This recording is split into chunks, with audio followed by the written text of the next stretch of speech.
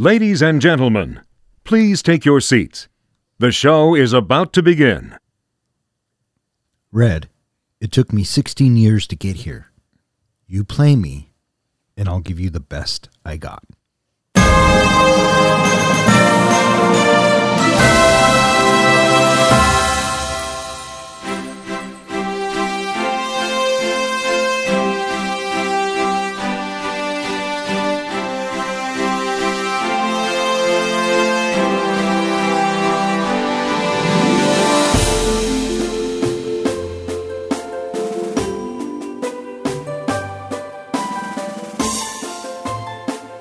Good evening, and welcome to another episode of Three Guys in a Flick. This is where we review the good, the bad, and the absurd.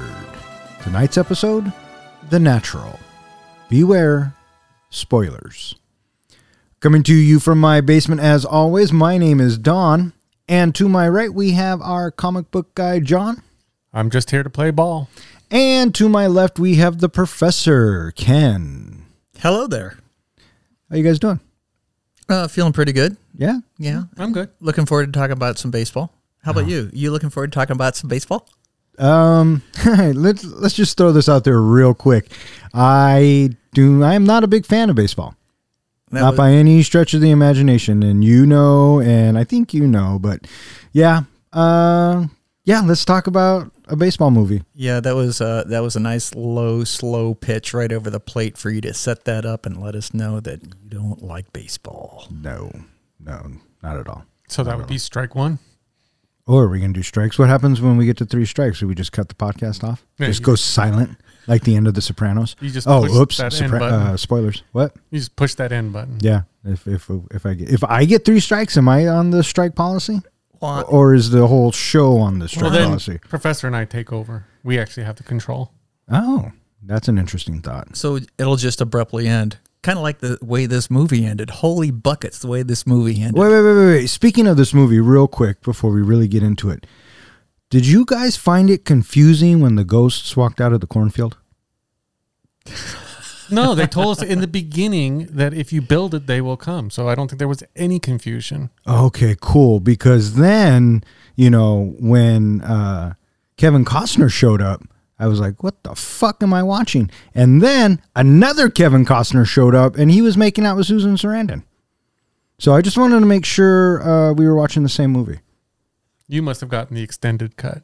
Oh, is that what it was, the extended cut? There was 2 choices. I could watch The Natural, or I could watch Naturals. And I was kind of leaning toward that one. I was looking at Natural Born Killers, but... That doesn't shock me at all. Professor's just shaking his head. What? Do we offend you, sir? No. It's all good. No. It's all good. All right. This is our second fan pick, and this comes from John's father, Rick. Hey, do you know why your dad put this or suggested this film? I asked him that very question while we were watching this movie, and he informed me that it was just a good family-friendly movie that didn't have any swearing in it, although I did find one place it had subtle swearing in it, and that it was just a fun movie. He just enjoys it. It's inspiring to him. Oh, good. And through all that, Julie still hated it.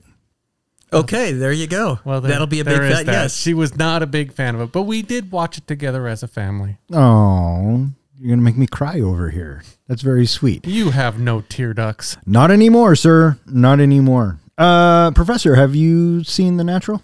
I saw the second half of this movie a long time ago on television. Yeah. I have to say, I never have seen this film. Yeah, this is my first time as well. My dad had told me about it many times, but I had never seen it. Yeah. See, I don't think natural when I think baseball movies. The first baseball movie that comes to my mind is like Bull Durham or Field of Dreams.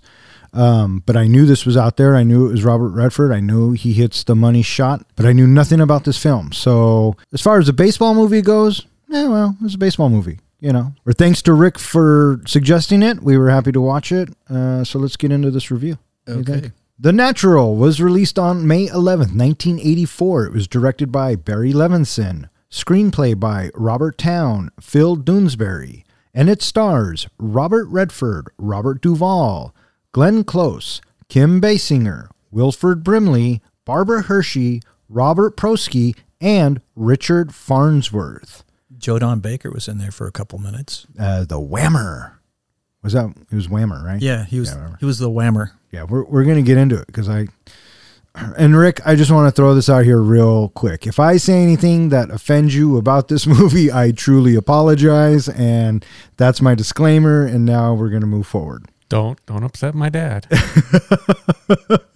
I think it would upset my dad that I upset your dad too. So either way, I think I'd be in deep shit on either side. Well, I was about to say, how are you going to go the whole podcast without swearing? And you just swore. Oh, is that a thing? Do I have to not swear? I don't know. I think we say just fuck that. Oh, listen to this guy. And you're willing to please his dad more than you're trying to please your dad. What's up with that? So I figure that my dad loves me for who I am, and he's accepted me, for who I am, and I fucking swear a lot. What am I going to do? What's your dad's chief complaint about our podcast? That I use the F word too much? Yeah, we'll just leave it there. All right, well, there you have it. I will say, what do you guys think of the cast of this movie? That's a pretty big cast. It is a pretty big cast. Yeah, a lot of familiar faces in there, and earlier in their careers too. So that was an interesting watch to see them younger like that. Did you see the young Michael Madsen? Yes. Anybody? And it's like, is that Michael Madsen? That's what I said. I kept thinking that. I kept looking and going, yeah, wow, that's the guy from Kill Bill. I went to Reservoir Dogs. That's my immediately. That's where I am. That's where I go to for Michael Madsen. Yeah, this movie was made for $28 million, and it made $48 million at the box office. 1984 was a really popular year. I was looking that up today. You had Beverly Hills Cop, you had Ghostbusters, which we reviewed. Big money makers. Yeah. This was a big summer. Yeah. Gremlins, thank you. That was number 3. It went Beverly Hills Cop, Ghostbusters, and Gremlins were the top 3 grossing of 1984. I think my biggest surprise was finding out this was a 1984 movie. I could have sworn it was earlier than that. Yeah, it looked like it was filmed in 1920, where it's supposed to take place. What about the awards? I know it got some it got some appreciation from the Oscars. It got some nominations. Yeah, it got nominated with the Oscars and the Golden Globes. Glenn Close was nominated for supporting role, cinematography, art direction, and music. And then Kim Basinger was nominated for a Golden Globe as best supporting. I have to say, when I saw that Randy Newman did the music for this, I was very hesitant about it. I am not a Randy Newman fan. Do you not like Toy Story? Wait, what? I don't even like that because that music was so overplayed. I have this thing. I just cannot take Randy Newman anymore. Okay, but what? What is your defense to that? I don't understand why you put him into a hole like that and say that that's all he is just Toy Story and that's it. Every time I hear "You Got a Friend in Me," I break a toy. Okay. That doesn't answer his question. What was your question? Well, I just feel like why do you identify him for only one thing? He's had a lot of other things that he's done. Yes, but when Toy Story came out and ever since then, that song is so overplayed that I'm just annoyed every time I hear Randy Newman. I have to agree with John on this. However, Randy Newman also has a style, right? And his style is very prominent, and it's not bad or it's not good. Depending on the story, it fits. I can't think of any movies off the top of my head. Did he do Parenthood? I feel like he did Parenthood. Anyways, I guess it's just so lackadaisy. No, I mean he's an acquired taste. Yeah. Okay, but there's no singing in this. I know, but I'm saying when I saw that Randy Newman did the soundtrack, I was very hesitant about it. So for me, when the majesty of the music is playing, specifically for the slow motion moments, and there are French horns playing, I am driven to insanity thinking, what is this reminiscent of? Because I know this music someplace else, and I still haven't put my finger on it where this sounds familiar to me, and I don't know what it is. I know that he's connected, or he's associated not uncommonly with Aaron Copland, and Aaron Copland is a composer that Appalachian Spring, that is one of his more iconic pieces.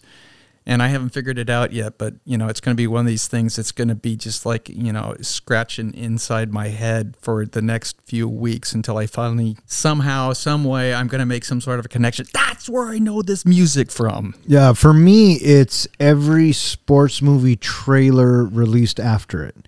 I've heard that theme when he's coming around, he's swinging, and it builds, and then it pays off, and that moment has been in a bunch of trailers. That I know for sure. And that's maybe what it is, because there's somewhere else that I have it locked in my head, and I don't know what it is yet. And I was looking through some of his other works, like, no, it's not that, no. I haven't figured it out yet. Yeah. So Barry Levinson directs this film, and Barry Levinson then goes on to make Rain Man and Good Morning Vietnam and some really good films. He had a lot of. He did a lot in the '90s as well. He did Disclosure, Toys, Sleepers. The movie he did right before this was Diner. Oh, with Steve Guttenberg. Yeah, that's the one I pull from the Diner cast. Yeah, so he's done a lot of directing. Yeah, a lot. And I saw that he is directing one of the episodes for Dope Stick. No, what's it called? It might be Dope Stick. I have no idea. I've seen previews for it. I haven't actually seen it, but I know Michael Keaton's in a show like that. Look at the professor's not prepared. Just left him. We'll come back to him. It's fine. No, that was a really deep dive. I didn't think we were going to go. No, that you guys were blowing me away with your knowledge.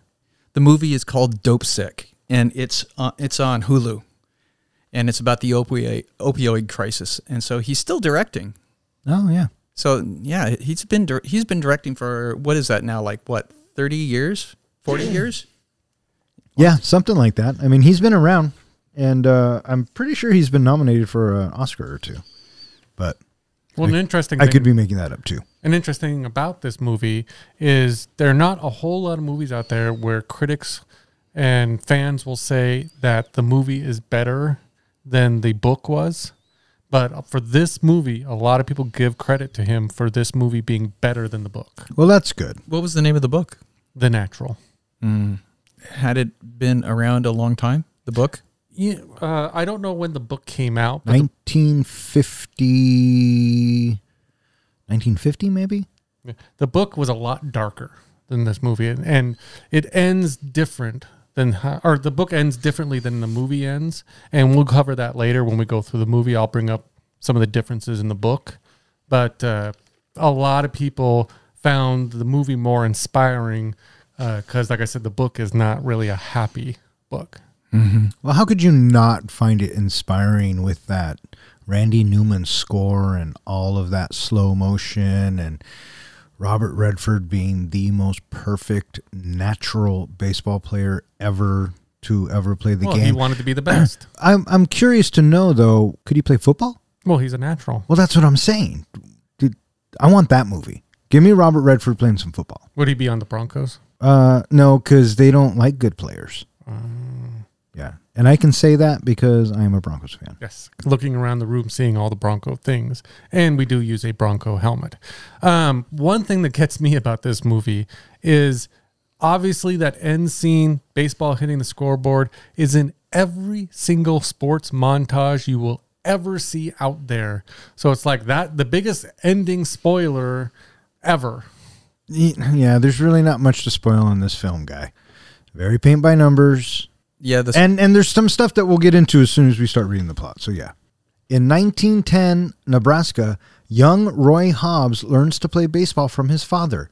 After Hobbs Sr. suffers an early fatal heart attack, lightning strikes the oak tree by where he died. Hobbs makes a baseball bat from the splintered wood, burning a lightning bolt and the name Wonder Boy into the barrel.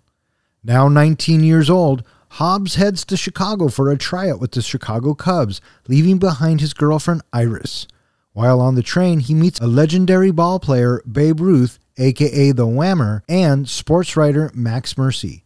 At a carnival during a stopover, Hobbs wins a bet that he can strike out the Whammer. Harriet Bird, a mysterious young woman also traveling on the train, takes notice and turns her attention from the Whammer to Hobbs. In Chicago, Harriet invites Hobbs to her hotel room. She asks if Hobbs' boast that he can be the best there ever was is true. Hobbs answers yes, and Harriet shoots him in the abdomen, then commits suicide. It is later revealed she previously targeted other top athletes. This is the one big flaw that even my dad points out in this movie. Robert Redford cannot play an 18-year-old. He does not look 18. Not at all. He was also supposed to be playing, like later on in the movie, a 35-year-old. He didn't even look 35. He looked in his 40s. Yeah. So it opens with Dad and young little Hobbs playing some catch. And when the dad dies and has his heart attack, do you know what it reminded me of? Superman. Totally. Totally. Yeah. So, he dies in the yard kind of just like Jonathan Kent did, and it had the same feel, maybe because it was in Nebraska and Nebraska, Kansas, But yeah, it felt very Superman-y to me. Mm-hmm. Now, when did that Superman come out? 78. So maybe it was inspiration. Oh, maybe. Barry Levinson's a smart dude, so. So we get to meet Iris, and it sounds like that they are young and in love. Oh. And I'm really surprised that this young and in love couple are not communicating with each other whatsoever for the remainder of the movie, pretty much, until right at the end of his career. Yeah, why didn't he call on a cell phone or anything? Okay, hang on. I agree with you 110%. I had to keep telling myself this is like 1910, right? Or maybe it's... So he's 19 years old. So maybe this is 1920. He played on the 1939 team. All right. So let's say this is 1920. Letters. People wrote letters all the time. I am highly confident that if somebody is in love as much as they appear to be and want to get married, why not continue to try to communicate with each other instead of just nothing? I can tell you why. And it's one of the things that bugged me about this movie. Is in the beginning, he professes to her that he wants to marry her.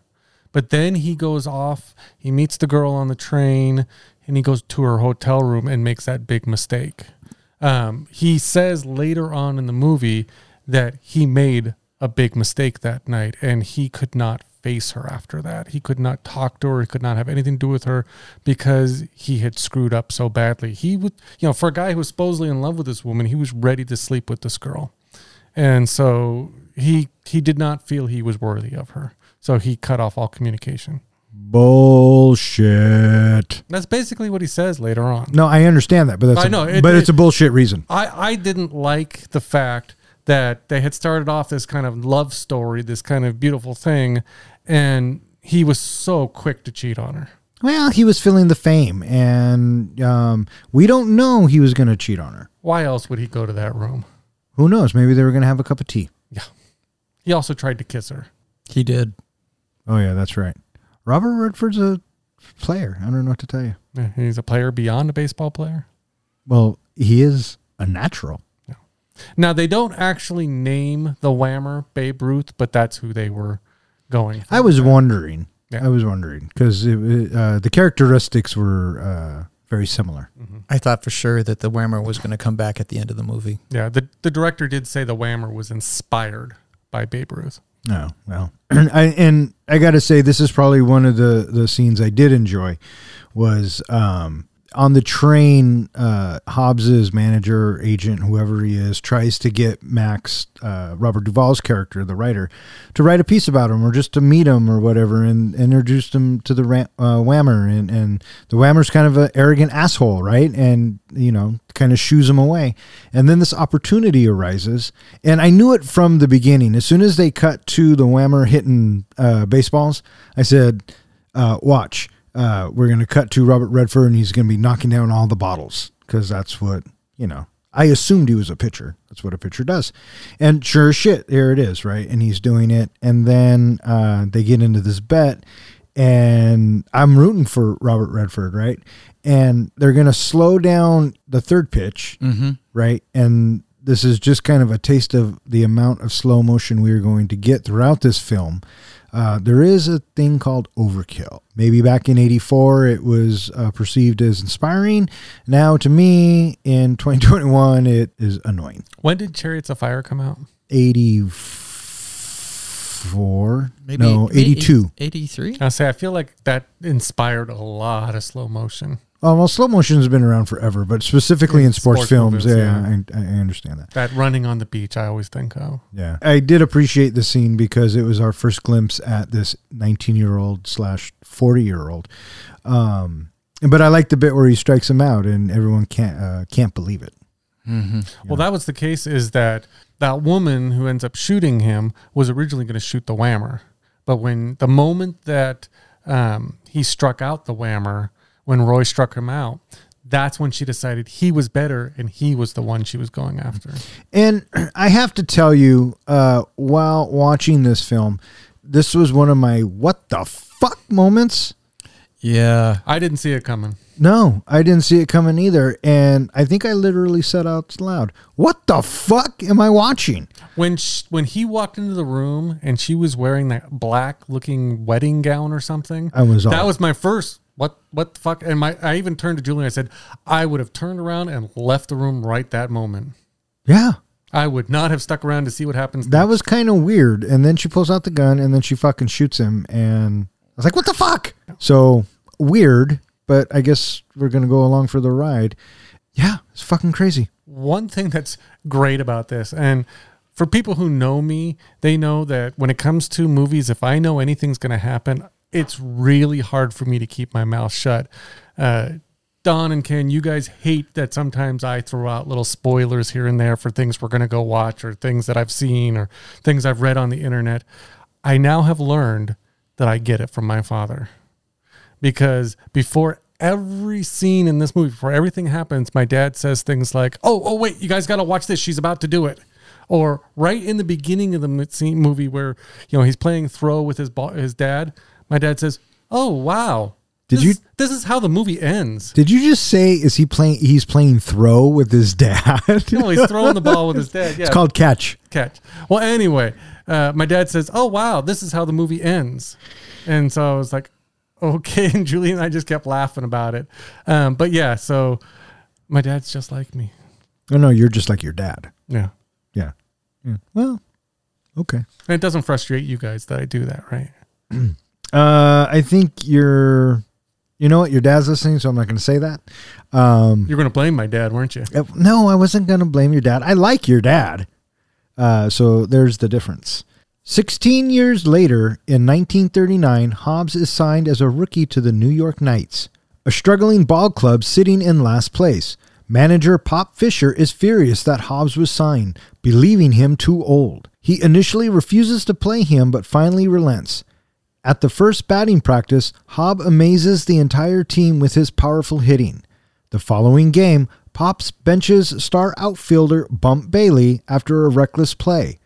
Pop has Hobbs pinch hit, and he literally knocks the baseball's cover off.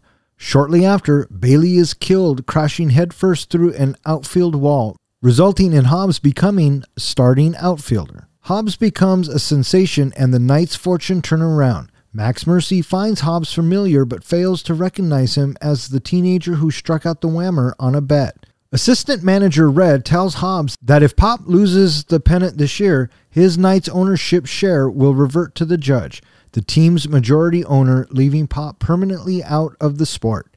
The judge offers Hobbs $5,000 to throw the season. Hobbs, unlike Bump Bailey, refuses the bribe. While watching Hobbs pitch during a practice session, Mercy suddenly remembers him. Mercy introduces Hobbs to Gus Sands, a bookie who places large bets against Hobbs. He also meets Pop's beautiful niece, Mimo Paris, who was Bump's girlfriend. Their budding romance causes a distracted Hobbs game to slump. Pop cautions Hobbs about Memo, who may be working for the judge, though Hobbs dismisses his concerns. So you got an issue with 16 years later. What's your issue? That seems like a really long time to leave us hanging.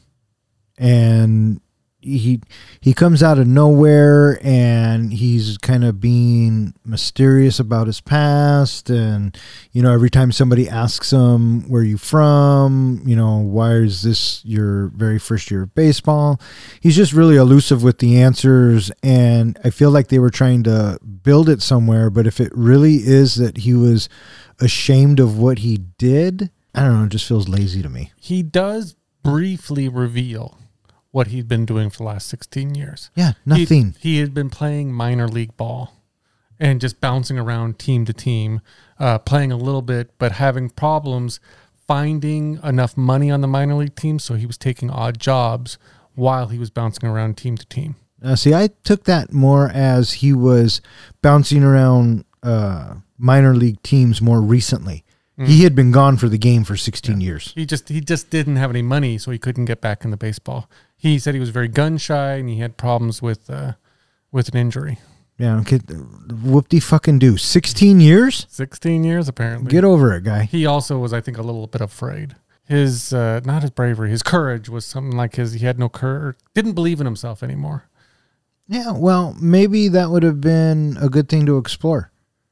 Because very little is explored about this character. He's very cryptic in what he thinks and believes about things, and he always avoids answering or being forthright about who he was, where he's been, why he's been gone.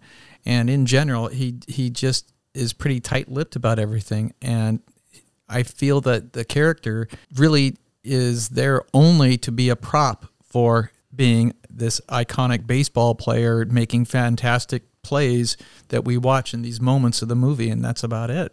Yeah. I think part of it comes, and again, from what I said earlier, he's ashamed that he went to that room, and he's ashamed that he was put in that situation. When it's brought up later on, when they try to blackmail him with pictures and everything, he doesn't want to. They basically blackmail him, saying you don't want to have to explain why you were in that room. And so I think that's one of the reasons why he doesn't bring it up, because people would start asking those questions. Well, which I think is a weak excuse. Yeah, I think it's silly too. I mean, I feel like he they're was the missing. victim in that. I feel like you're missing the second act of your film, right? But 16 years, and actually, the reality of it is they probably had to advance 16 years to justify Robert Redford's appearance in the film. So, I wonder if they jumped 16 years in the book. The story in the book does jump 16 years. Yeah, well, it's fucking dumb. Yeah. I think the big thing is it would have been too long of a movie to go through that 16 years. And the story wasn't about what happened in the beginning. The story was about this person who should be at the age that he retires from baseball, showing up and being better than everyone else and going on to inspire this team to win the pennant. Well, then why have him being shot? Because that asks questions. If that's not supposed to be, the focus. Well, that's supposed to kind of lead the audience to why he disappeared in the first place. Yeah, just weird. No. Yeah, I didn't go for it. I thought that it was a disappointing omission in the story arc of the character, because the character, for the most part, Roy, he has a young love that he completely abandons, and then he shows up and he doesn't want to have anything to do with anything other than just baseball until we have his relationship with Memo. And other than that, it's baseball or Memo, and then in the end, he does get back with Iris, but he's a really simple character, and I was disappointed with how simple he was written. Yeah. Simple is a good word. So yeah, we fast forward 16 years, and now he shows up to be a Wonder Boy, if you will. Yeah, I guess so. And when he's waiting for the train in the opening, what did you think of? It is reminiscent of something. I don't Tombstone? remember what I was thinking of at the beginning, because I did have a thought. I don't remember what it was. So the movie's opening and Robert Redford's waiting for the train, and the way he's dressed, all I could think of was "No Time for Love," Dr. Jones. Oh, really? He looked just like Indiana Jones, but with a tie. Did that train stop, or did he jump on while it was still moving? There was a jump cut there, and I went, "Oh, look, there's a jump cut." Yeah, so because I kept thinking. I turned to my dad and I said, "Dad, that train didn't even stop." yeah, and then he's gone. So he's a natural. He just ran after it. So mysterious. Yeah, maybe back then the trains didn't stop. Oh, maybe.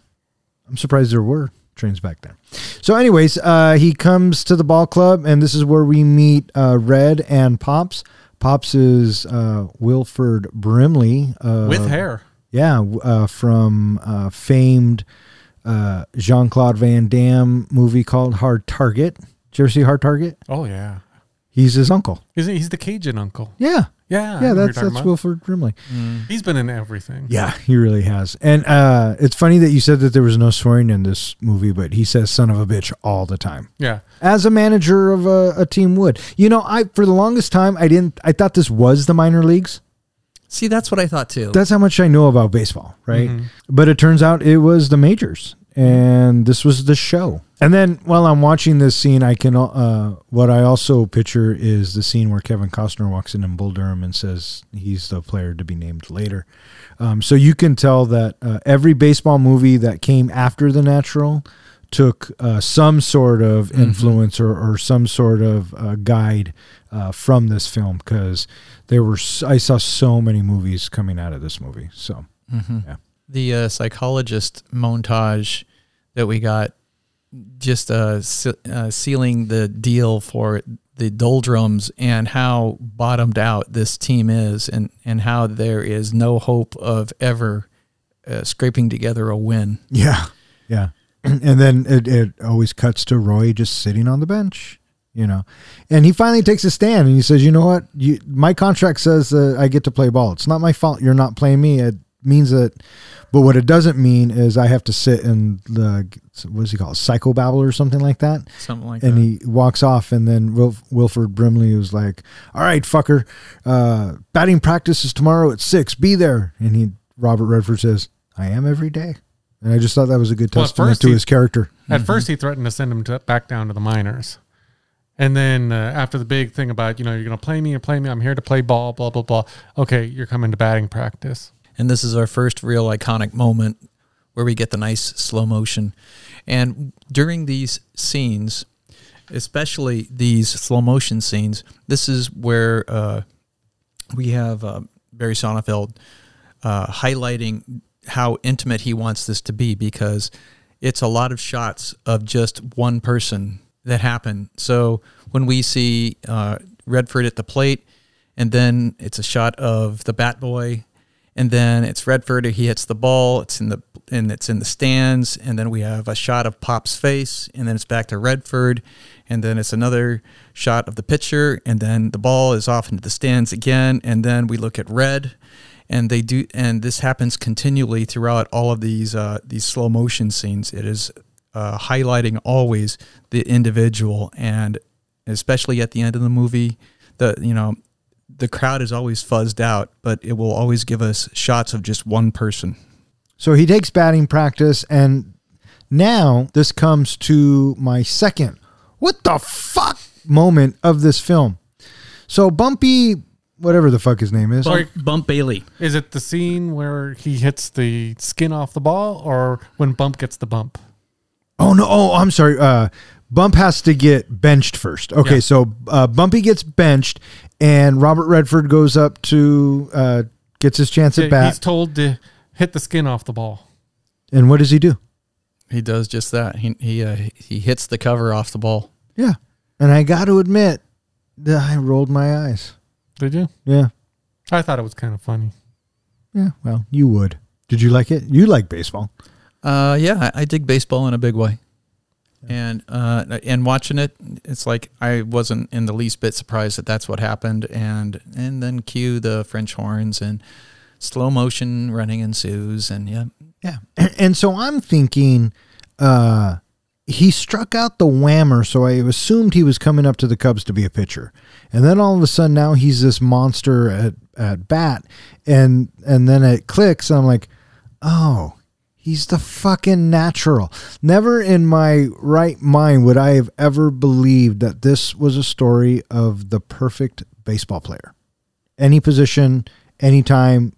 He goes into a slump like everybody does, but for the most part, every time he steps up to the plate, it's a fucking home run, right? So I went, oh, he's the fucking Natural. Well, it's funny that you say a home run, because I actually wondered, when you hit a ball like that and you hit the skin off the ball, is that a home run? What do? They don't know what to do with the ball. So I actually looked it up, and I believe in the book it was determined that was a double. A ground rule double. He only got to second base on that hit.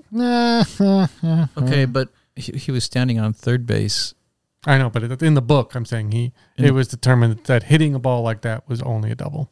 And I like how the other team comes out to the umps and they're arguing, and the camera's pulling back, and it's just Robert Redford on third, and it just keeps pulling back. I thought that was kind of a cool shot. And after that, this enters in, the team starts to warm up and they start to believe in themselves. Yeah. And then someone asks Redford about his bat. His bat comes into question. They measure the bat. They weigh the bat. He gets the bat. Okay. And then the lightning bolt. He says something. Oh, he tells the story of how he made the bat to another player.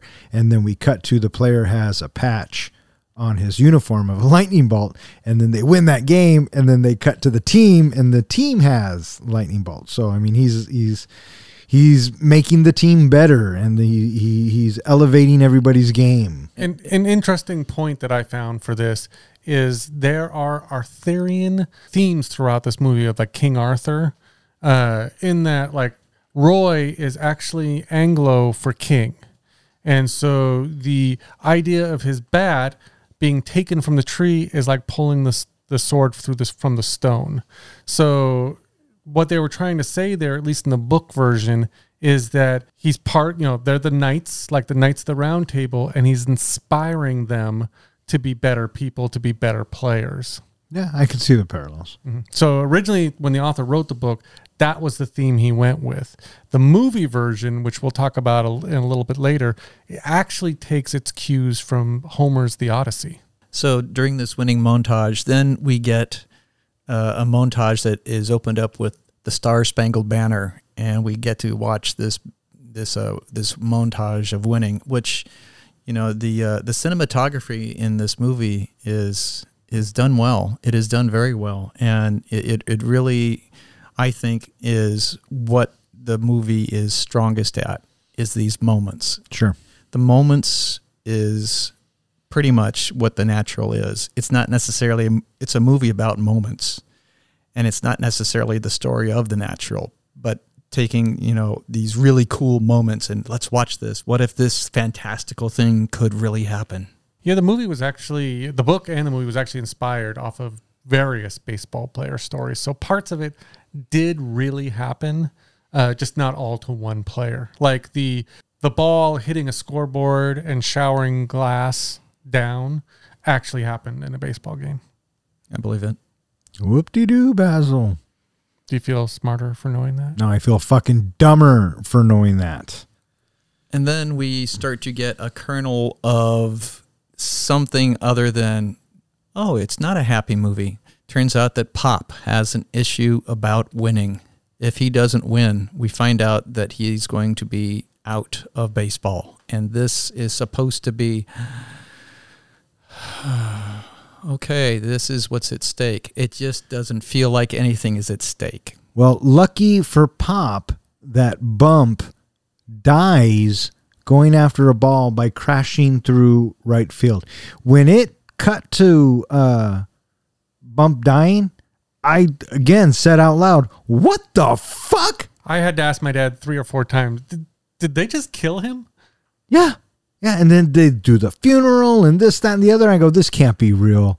What the? I thought for sure he was going to hurt himself, and then Roy would come in and. What's the purpose of killing him? My first thought that actually flashed through my head, and I think I said out loud, is this is what Don would call movie convenience. Yeah, well, it was convenient. Although I don't know if death was called for, but I mean, if it's in the book, it's in the book. Well, his name is Bump.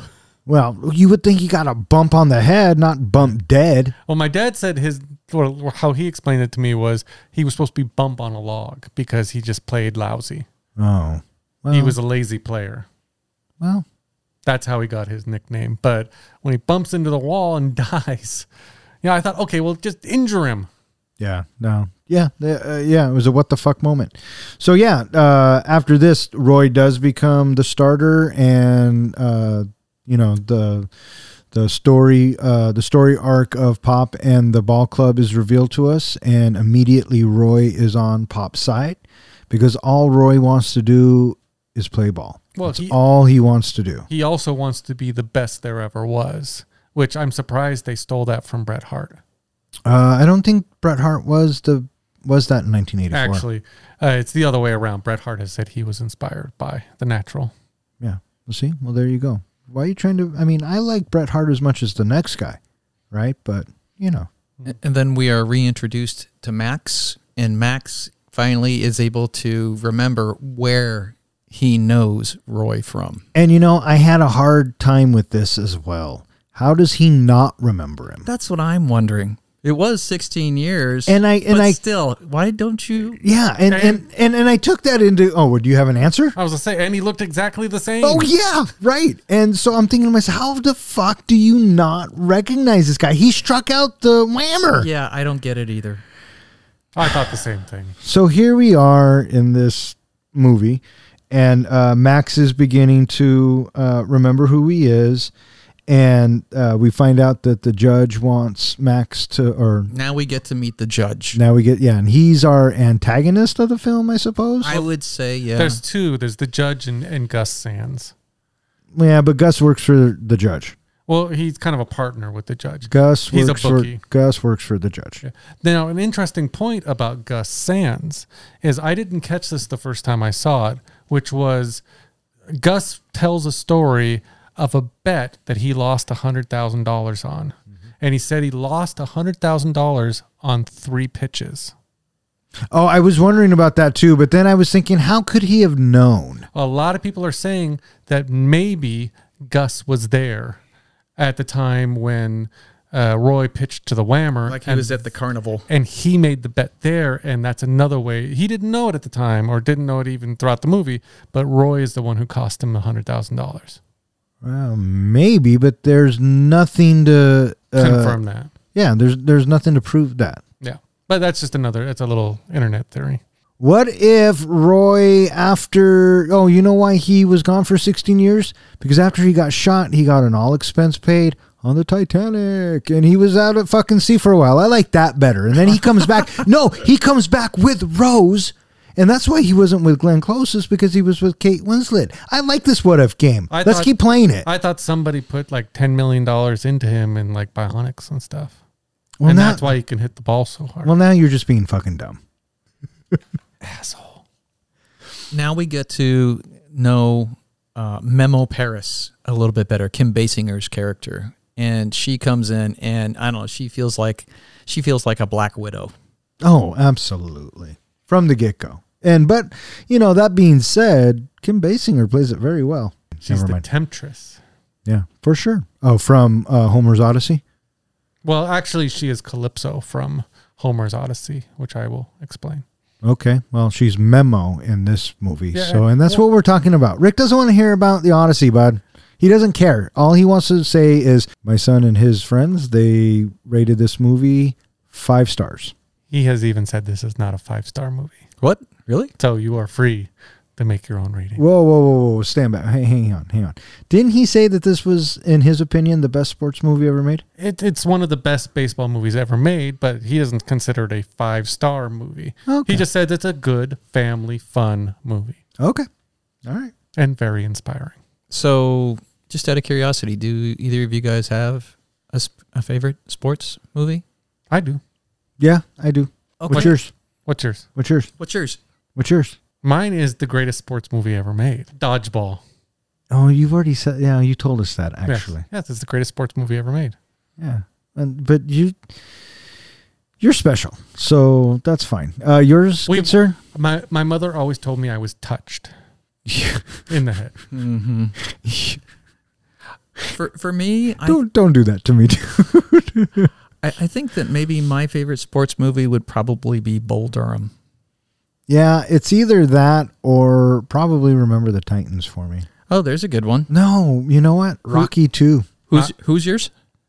Oh my God, Hoosiers? Hoosiers is fantastic. Not basketball. It's funny that you say that. So, why is that? So with that in mind, John, what do you expect out of a sports movie? It's typical. If you look at Bad News Bears, any other movies out there, team always starts out bad. But what do you want out of a sports movie? The winning hit.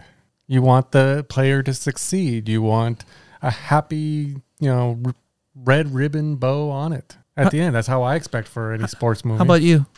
What do you want out of a sports movie? I want it to be uplifting. I want it to have training montages. I want it to have an overall good message. And ideally, I would like the team that I'm supposed to be rooting for to win. However, that being said, there are plenty of films out there where the team doesn't win, and you Sure. have to deal with that. Sure, and it's still okay. That loss. Yeah, absolutely. And I think what I appreciate about that is, as you know, I coached for a very long time, and we didn't win every game. So I dealt with loss a lot. So when I saw it on the big screen, it was like, okay, it's not so bad. And I remember those volleyball players crying afterwards. Yeah, I will never forget that day. I did want to bring up the point you just mentioned that you are expecting the team to win, but that always doesn't always happen. I want you to remember that when we get to the end of this movie. Why? Because he wasn't supposed to win at the end? Okay, you said it. It's spoiled. Roy's budding love life has a direct correlation with his baseball playing prowess. Which takes me to Bull Durham. Never, ever fuck with a winning streak. That's what Kevin Costner tells Tim Robbins. For me, him hooking up with Memo was like the second strike in this movie. In that, the first one is he professes his love to Iris and that he's going to marry her, and then goes on to almost cheat on her immediately. The second one is now he's hooking up with a girl who's basically half his age. So that also seemed a little odd to me. That didn't seem odd to me at all. I mean, it was, again, this movie is very cookie cutter. It's exactly what I expected.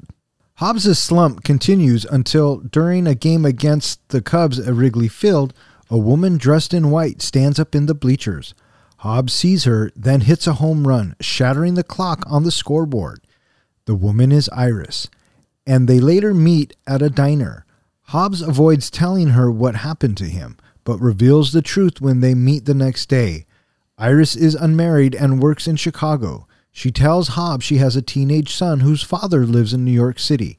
Their reunion restores Hobbs' hitting prowess, and the Knights surge into first place. However, at a team party, Hobbs collapses in pain and awakens in the hospital. A silver bullet removed from his stomach has caused long-term damage that could prove fatal if Hobbs continues to play baseball. With Hobbs hospitalized, the Knights lose 3 games in a row, setting up a 1-game playoff against the Pittsburgh Pirates. The judge comes to the hospital and offers Hobbs an even bigger bribe to throw the game, threatening to expose his involvement with Harriet to the press. He reveals another team member is also being bribed. Memo visits Hobbs and urges him to accept the judge's offer and to walk away. Later, Iris also visits and assures Hobbs he is the greatest ball player. Hobbs then visits the judge at his office, where he also saw Gus and Memo. Hobbs rejects the judge's bribe. The scene with Glenn Close standing up in the stands, I guess that was one of the most difficult scenes for them to film, because they had to wait for a clear day and the sun to be at a specific angle because they wanted it to highlight the white that she was wearing, and to be to send kind of the sun rays to come through the hat to create a halo around her head to represent that she was his guardian angel. I did not see a halo. I thought it was just lighting and not necessarily waiting for the natural light. No, they actually used the sun at a specific point in the sky to create that look. That seems like a lot of work for something that they could probably do with lights. Well, but what do I know? They didn't have that lighting techniques in 1939. Well, I guess there's that, right? Because I did feel like I was in I don't know. 1939 for sure. There were a lot of fucking lights up there on top of the bleachers. It looked like a minor league stadium. It looked like the stadium in Bull Durham. I was having such a hard time thinking that this was the majors. It's funny that you mentioned that, because when the director and everybody was trying to find a place to film this, they searched every single ballpark they could get to in America, and they ended up using a minor league ballpark. Yeah, well, it looked like it. So. No, and I'm sure they did the research, and so that's probably what the ball fields did look like in 1939. So there you go. And so now we have Iris come back into the story, and the two reunite. What did you think of their when they reunited with each other? I just felt it was awkward. That she was at first, she was very hot and cold. She was all happy to see him, and she came all that way to see him. And she was pretty positive until he wouldn't tell his story, and then she just walks out and she's done. And see, that's the problem I had with it. Glenn Close does fine. Robert Redford does fine, I guess. But what they were given was nothing, right? He didn't explain what happened. He was very vague about it. And 16 years is a long time. So that's, again, I felt that time span was just odd to me. And so it took me out of it for a little bit. The last time they met, they were ready to get married. Get married, right. And they didn't know, like you said, no letters, no dime phone calls, nothing. I don't get it. And I get why he did it. He was ashamed. Okay, but 16 years? Honestly, that's another one of the scenes that makes me feel like this Roy Hobbs, who's being portrayed as such a goody guy, is not such a nice guy. He's not this good guy. I even said to my dad, he's not inspirational. He's not a positive character because, again, he was willing to cheat early on. He basically told a woman that he was willing to marry her and never did. He never even contacted her after all this happened, just left her, standing there. And then the third thing, when she reveals that she has a kid, did you immediately put two and two together that it was probably his kid? Yeah. Because I got that impression. My dad and Julie basically said, no, we never got that the first time we saw this movie. I immediately thought, oh, so before he left, they kind of got together and... Kind of. And basically, Mostly. 16 years later, she's got a 16-year-old son. And I'm thinking, so basically he did all that and still never talked to her again. And even if it's not his... 16 years, he left 16 years ago, 16. Well, she got busy right away after he left town. That's right. Didn't agree with that, didn't like it. And that it was his kid? I thought it was his kid. Now, okay. Now, apparently my dad tells me that I heard it wrong. She never mentions that she has a 16-year-old or 15-year-old child, just that she has a child. So it could have been she had a 3-year-old child. She could have a 4-year-old child. But she was really guarded as well as to what she wanted to reveal. Yeah. Well, as soon as she said, oh, his father is in New York, I went, oh, she just made that up right there and then. Mm-hmm. Roy's totally the dad. And then I started doing the math, and I'm like, oh, the kid's got to be at least 16, right? So either way, yeah. So we go to this party, and, there's all this pressure on Roy to take this bribe and to throw the season. And we all know that Roy's too good of a guy. And when Roy doubles over in pain, it was right after Memo gives him something to eat. I thought it was poison too. I thought she poisoned That's him. Exactly Yeah. what I thought. was right there with you. That's the first thing I thought of. Was there was something in his drink, And then you know what I said? or the cookie, or whatever he was given. I said, what the fuck am I watching? Right? Because I wouldn't have put it past him. They shot Roy in the beginning. What? They killed Bumpy by running into the right field wall. And it wouldn't surprise me if it was fucking poison. So to find out that it wasn't poison, I was like, oh. Because she's such a snake in the grass anyway. Right. And so you buy that it would be poison. But it's not poison. It's the bullet from when Barbara Hershey's character shoots him, which I thought was a strange callback. Well, my first thought was she shot him back, 16 years previously means he went to the hospital where they had to patch his wound. There's no exit wound, so the bullet has to still be somewhere. Why didn't they get the bullet out back then? Well, here's what happened. He got shot, woke up. He actually crawled out, and he was living in the woods for 16 years. And he didn't have any paper or a pen, so he couldn't write Glenn Close.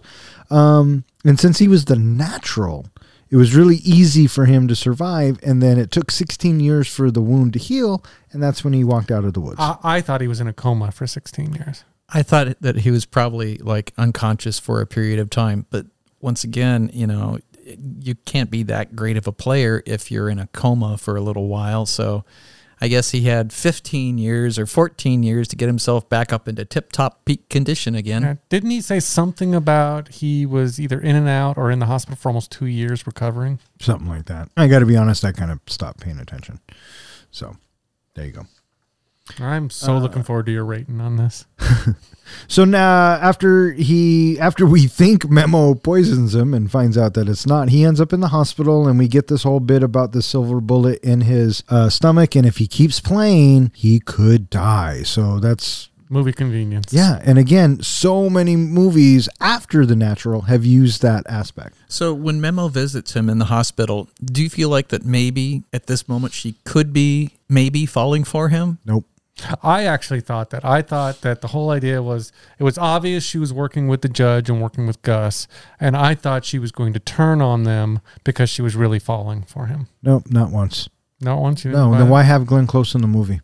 Well, he was He gonna always pick had- her in the end. Well, right. So why make it even all that? Have you ever seen the movie Some Kind of Wonderful? Yeah. I figured it was something like that, where basically, our lead is in love with somebody and ends up realizing that it's his best friend that he's in love with, or that has been loving him all this time. And even though the girl of his affection in the beginning was, turns out to be really nice and really good and is a good person, that's not the one he's meant to be with. So I thought that was what was going to happen in this movie, is that Memo in the end was going to repent for everything she did, maybe seek some atonement, and that she was going to basically give him up so he could be with the woman that he should be with. Nope, she was a snake in the grass from the very beginning, and that's how she ended her character. Mm-hmm. And I guess my fourth, what the fuck moment is, conveniently, there was another gun in the desk, and she pulls it out, and I'm like, why are we going back to this, guys? Did you if think it's in the book, shot again? No, because I know how it ends. Right? We've all seen the previews. So, I didn't know what the fuck to think, but she shoots the ground, and he disarms her. I thought she was going to shoot the judge or shoot Gus. I thought she was going to shoot one of them. I thought somebody was getting shot. Yeah. I didn't. I don't know why she pulled it out and just shot the ground.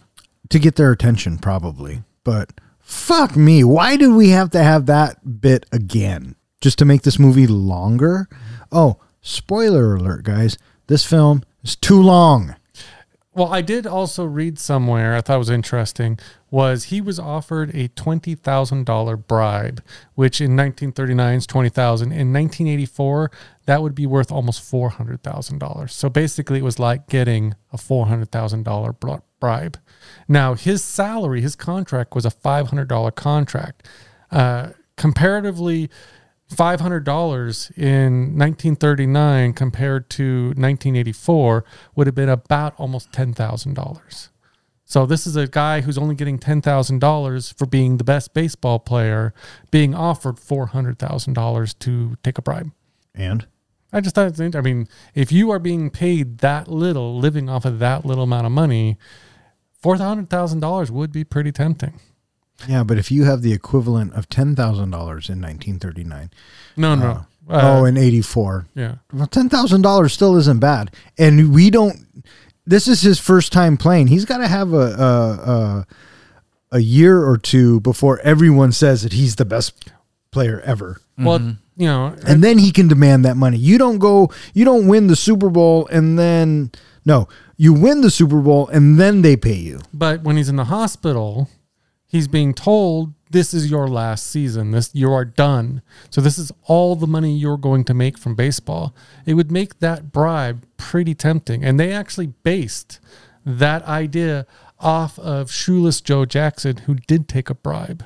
Yeah, sure. Which was part of the inspiration of Field of Dreams. Him taking the bribe was? No, Shoeless Joe Jackson was in Field of Dreams. Yeah, but it had nothing to do with the bribe. But they all wanted to play baseball again because he had taken the bribe, and the players had taken the bribe, and they were all banned from baseball. So that's what could have happened had he taken the bribe, is being banned from baseball. Isn't that 8 Man Out too? Yes. Yes, that is the story of them taking the bribe. Yeah. So anyway, that was kind of the inspiration of how tempting the bribe would be. Yeah, but I never once thought it was tempting to Robert Redford. Okay. Now in the book version, he takes the bribe. And he hits the home run? No. Okay, well then, that's a dumb fucking ending. Do you want to know how the book ends, or do you want to get that to the end of the story? We can do it at the end of the story, because either way, it's dumb. Go on. At this point in the book, he accepts the judge's bribe because he wants to start a family with Memo and realizes he's going to need money to start that family. So he takes the bribe, knowing that this is his last season anyway, so he's going to need the money. Well, good for Barry Levinson for changing it, because that's just horseshit. Again, that goes right to the critics and everything saying the movie is a lot better than the book. Yeah. I wanted to point out that this movie is in a very different time than where we are at today. And what I mean by that is the fear of scandal, of bad press, when Max is trying to scare Iris with the crime scene pictures, how much Hobbs is scared of having that information come out. The fear of bad press and what it could do to you was a very prominent issue back in the 80s, and even more so back in the 30s. Your status in how you are viewed upon by society has fallen fantastically. It is ridiculous how little people don't seem to care about that anymore. But back in the 80s, back in the 40s, that was a really big deal. Would you equate that to the same thing as cancel culture today? I don't know. It just feels the same thing, that people are so afraid of their public image these days, because if anything comes out, and everything, of course, is on the internet, they're canceled. They're done. They're out. So it's kind of, Roy Hobbs is trying to keep his secret, his secret shame. All that tells me is that we live in a very unforgiving world. Mm-hmm. Yeah. Still recovering, Hobbs returns to the team. Pop tells Hobbs that he is the best player he has ever seen and says, "Suit up." As the game progresses, Hobbs realizes the Knights pitcher Al Fowler is the bribed player and warns him not to throw the game. Fowler starts pitching competitively, and the Knights stay in the game. Watching from the stands, Iris sends a note to Hobbs in the dugout saying she has brought their son to the game. In the 9th inning, the Knights are trailing. The Pirates bring in a young, hard-throwing pitcher who, exploiting Hobbs' condition, throws inside, attempting to harm him. Hobbs hits a foul that splits his bat. Bat boy Bobby Savoy brings him his own bat, the Savoy Special, which Hobbs helped him make. Hobbs, down to his last strike, his wound bleeding through his jersey, smashes the ball into the stadium lights, winning the game and the National League pennant. The victory secures Pop's share of the team, and the Knights advance to the World Series. Later, back in Nebraska, Iris looks on as Hobbs plays catch with his son in the same field where he and his father once played. Roll credits. Well, actually, it says the end. What'd you think of that ending? Oh my God, I laughed out loud. It was ridiculous. Yeah, well, apparently people think it's a feel-good movie, so Well, let me ask you this. Now, compared to that ending, the way that the book ends is that all the way up to that point, Hobbs still has taken the bribe and is planning on throwing the game. He is basically going up to bat every time and purposely either fouling out or striking out. He's pretty much thrown the game at this point. There is no second player throwing the game. It is Hobbs. He goes on to the almost to the end of the game when Iris reveals to him that she's pregnant. She hasn't had the child yet, but she is pregnant from an earlier rendezvous that they have, because in the book version, there is no beginning with Iris. He meets Iris during the movie, falls for her, starts to court her, and then decides to go with Memo instead of her. And Iris reveals to him that she is pregnant. This inspires him to give up and not take the bribe, and to actually try to win the game. He goes on, and the picture that comes up at the end is a younger version of himself. It's another young player who is a natural. And the way the movie ends, he strikes out, and they lose the pennant. And Pops loses his place on the team. Yep. So it's a much darker ending in the book than it is. But he still goes on to be a father to the child with Iris, but he does not win the pennant. Okay. Would you have preferred that ending? Seriously? I'm just asking. You said that the ending was so hokey in the movie.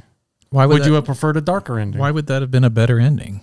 I don't think it would have been a better ending, but it might have been a more realistic ending. No, not at all. They changed it because they wanted to end it with, like Ken said, a bow on it at the end. And that's what they did. They wrapped it up in a nice little bow. Yeah, the book sounds like a downer, and it's about baseball, so it's stupid anyway. So there you go. And then we get the iconic slow motion home run that has been parodied numerous times and used in countless montages for epic moments in sports. Mm-hmm. Yeah. And it comes down to, you're down by what, 2? Yeah, you're down by 2. You have to have 2 on, and you're at the plate. It comes down to a full count, and it's that last pitch, and it's slow motion, and the music swells, and you know it's going to happen. And I thought it was funny that after he hits the ball into the lights and all the sparks and everything are flying, this, that, and the other, the way he's rounding the bases, he is so stoic when he's doing it. He's not smiling. Mm-hmm. He's not going like, yeah, I just fucking did it. No, he's just like it was another day in the ballpark. My first thought, and again, I said this to my dad, was back then, a lot of those stadiums were made of just wood. And the sparks showering down probably started a fire that killed everybody in the stands. Because they all panicked trying to get out and trampled each other. Talk about a dark ending. Yeah, that's kind of where I told him, I said, that's what we didn't see off camera. Nice. Did he tell you to shut the fuck up? Not so many words. But he did point out to me to watch real carefully, because you say son of a bitch is a swear. But there's actually a scene at the end where he hits the ball and it hits the scoreboard, and there's one vendor there, like a hot dog vendor or drink vendor. Says, oh shit. Who says, oh shit, but doesn't actually say it out loud. So yeah. He says that's the only place they curse in the movie for him. For many years, son of a bitch would not be allowed on TV. Yeah. So back in 1939, probably was a curse. Yeah, I expect it was. So yeah, they win the game naturally, and he gets to raise his son, and his stomach didn't burst. He gets to walk away the way he wanted to. He got to play the game, prove that he was the best there ever was for one season. And what I want to know is, did they win the World Series? Apparently, it's inconsequential. Yeah, well, which is fucking stupid too. That's what kind of drives me nuts about some sports films. They want to do it about the pennant. Did I say sports films? This is what drives me nuts about some of the baseball films. They want to do it for the pennant and not necessarily for the World Series. If you're going to do it for the championship. Did you ever see the movie Major League? Yeah. In the first movie, didn't they just do the exact same thing where at the end of the movie they win the pennant, but it never says until the sequel what happened in the World Series? I think that's correct. I believe they didn't go on to say that they lost after 3 or 4 games or something. Yeah. Well, is what it is. Yeah. So one thing I mentioned earlier is that the book takes a lot of its themes from the King Arthur story. The movie changed it to be more of the Odyssey, where if anybody's familiar with Homer's Odyssey, it's about a character, Odysseus, who's coming back from the Trojan War. He's been gone for a long, I think almost 20 years, to his wife and child. He's never even met his child, but he's been gone for so long. And the idea is that he, along the way, gets lost because of his hubris, which is a center of a lot of Greek stories, is that someone has an ego that's so huge, they end up being cursed. And in this story, Roy, he thinks he's the best and he's going to be the best. And because of that, he ends up getting lost in the story. And then there's a character called Calypso that tempts him and away from his wife and away from his child while he's on his journey, that sends him down the wrong path, the same way Roy started having a losing streak. There's other themes too, with the bat having a lightning bolt. Lightning bolt represents Zeus, which is like a favor to the gods, which is one of the reasons why he does so well, is because he is favoring the gods with his bat. It's been blessed to the point where he's doing so well. The other characters, like the judge, represents Hades, the lord of the underworld, who's always seen in the dark and in the shadows and making deals and doing corrupt things. So there's just a lot of similarities in the way that this was written to represent the Odyssey. And if anybody's interested out there, I'm a big fan of Greek mythology. If anyone's a fan, look into it because it's kind of an interesting read. I liked when they reimagined the Odyssey with "Oh Brother, Where Art Thou?" Where art thou? I thought they did a great job in that movie as well. So it's less obvious. I think this movie is pretty obvious when you actually look at the comparisons. I had a trouble in some ways, except for the scene with the sirens in where, "Oh Brother, Where Art Thou?" Oh. So did either of you have a character that you appreciated in this movie? For me, I think my character that I appreciated the most was Red. He just felt really genuine. As the in-between, don't worry about it, kid. This is the Majors, kind of like his mentor / Kind of. Confidant. Yeah. Yeah, I can see that. I liked Pops. Pop was good too. That's like where I was Pop. going. I always liked Wilford Brimley, so Yeah. I thought he was an enjoyable character. I tend to gravitate toward the coach character in these films. Mm-hmm. And I liked Pop. I thought it was good. So there you go. And in a way, it's not that surprising that none of us chose the main characters. Also, what did you think about that shot with Hobbs standing in the doorway when he's asking if he can suit up, and he looks like the golden boy, has his golden halo sun shining through his hair? It looked it looked so sappy. Yes, that was sappy, but there was a moment in this film where I literally threw up in my mouth. Does anybody want to try and guess where it was? When he said "suit up," No, but that's what reminded me. Okay, lay it on me. So Iris comes to visit him in the hospital. Yeah. And I swear to God, this is the only acting we get from Robert Redford. I don't like his performance from the first 2/3 of this film. But anyways, he's sitting there and he starts to break down and he's apologizing, blah, blah, blah. And then he says verbatim, "God, I love baseball." I couldn't do it. I threw up in my mouth. I spit it all over. It was the fucking corniest line I've ever heard in any movie. And I've seen a lot of movies. Yeah, it's tough when you have stuff like that just like you just like roll your eyes to. Yeah. Yeah. And for a film that's taking itself really seriously, and, it is well shot and it is well made, blah, blah, blah. But to have a line like that, I can't imagine Barry Levinson sitting behind the monitors or watching this being filmed and crying at the scene going, "Good job, Robert. Good job." Well, like I said, this was made for moments, and then they just kind of sort of pieced stories in between. All right. So are we ready to rate this bitch? I think we is. So, hey, Professor, how do we rate our movies? We rate our movies on a scale of 1 to 5. A 5 is like hitting it out of the park. You're ready to watch that movie again right away. A 1 is a movie where you struck out at the plate. You were there, you were present, and you whiffed 3 times. No thanks. Sorry, not going to do that again. And a 3 is somewhere in between. You're ready to watch it. Maybe not right away. Maybe you'll even own the movie someday. so like a double. Like a ground rule double. There you go. What's a 0? A 0 would be somebody owing me 2 hours of my life back. I feel robbed of my time. So like every time I watch a baseball game? Sort of. Yeah, something like that. Your dad's movie, you go first. Oh, okay. How do I do this subtly as not to insult my father? This movie I thought was an okay movie. It is a good family fun movie with a little bit of an inspiration to it. It's wholesome. It's, except for a few of the darker points in it, it's good, clean fun. Would I run out and want to watch this movie again? I've seen it.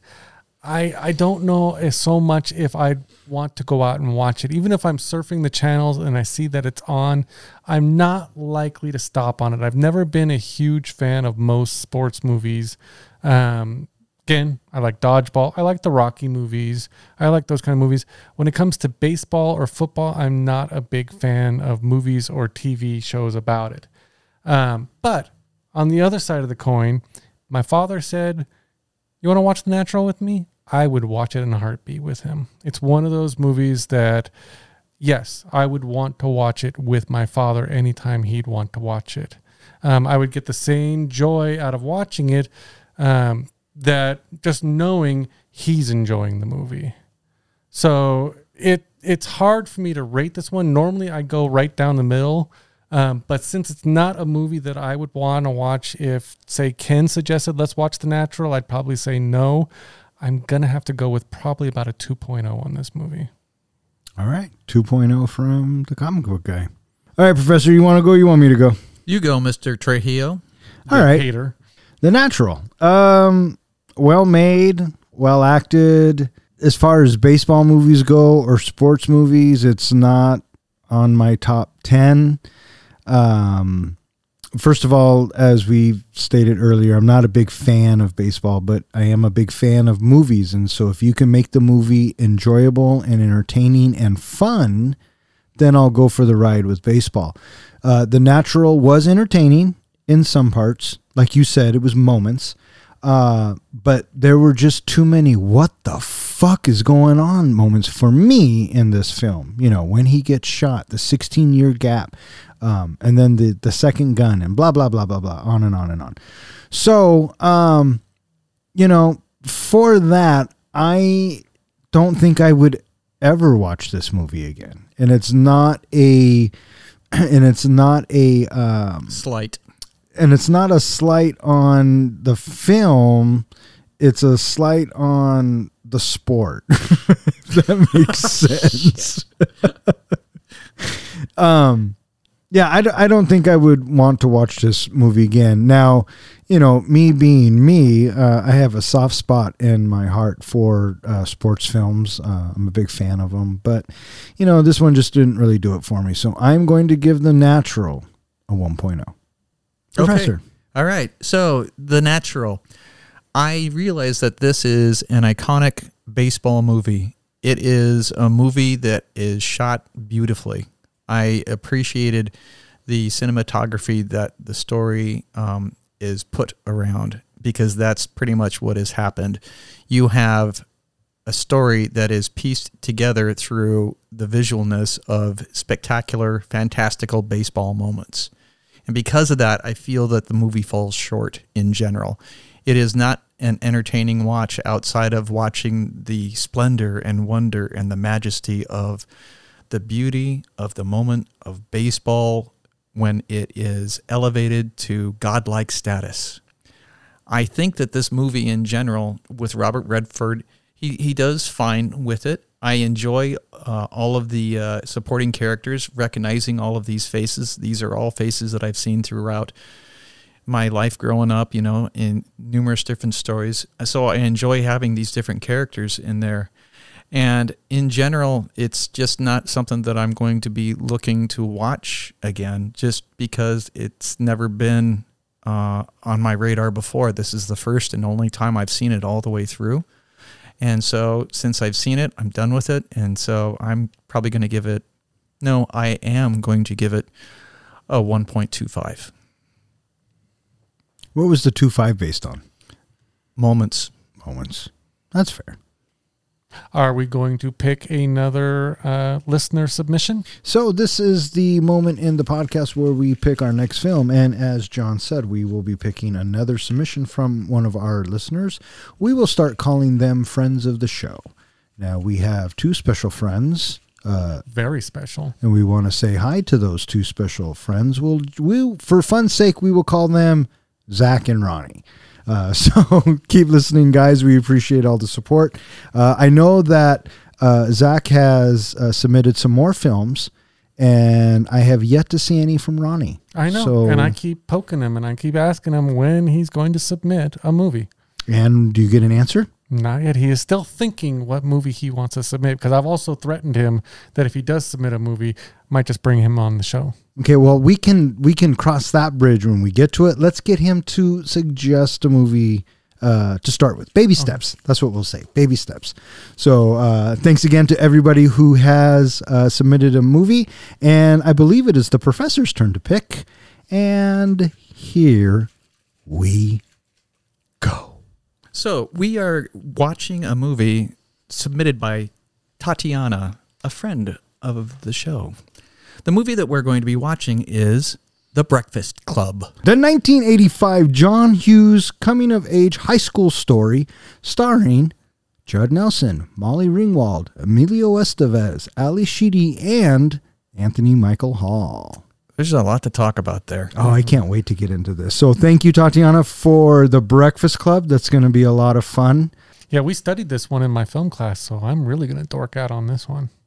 All right, so I think that is going to wrap it up for this episode of Three Guys in a Flick. We just want to thank, again, everybody out there who's listening to us.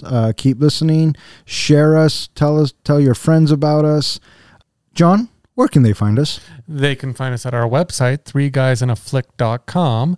They can find us at various podcasting hosting sites, iTunes, Spotify, Podbeam. We're on any place I could get us to be loaded. They can find us on Instagram, Tumblr, Twitter, Facebook. They can't find us on TikTok yet because the professor hasn't loaded any videos. They're not for public consumption. Whoa. I think we're going to adopt a new philosophy here on Three Guys. I think we're going to be family friendly. Well, that means if we start recording our shows video-wise, we're going to have to wear clothes. Oh, well, then I'm out. We can talk about this later. What happens in Don's basement stays in Don's basement. I'm not opposed to that. So, for Three Guys in a Flick, I'm Don. I'm John. And I'm Ken. Thanks for playing ball.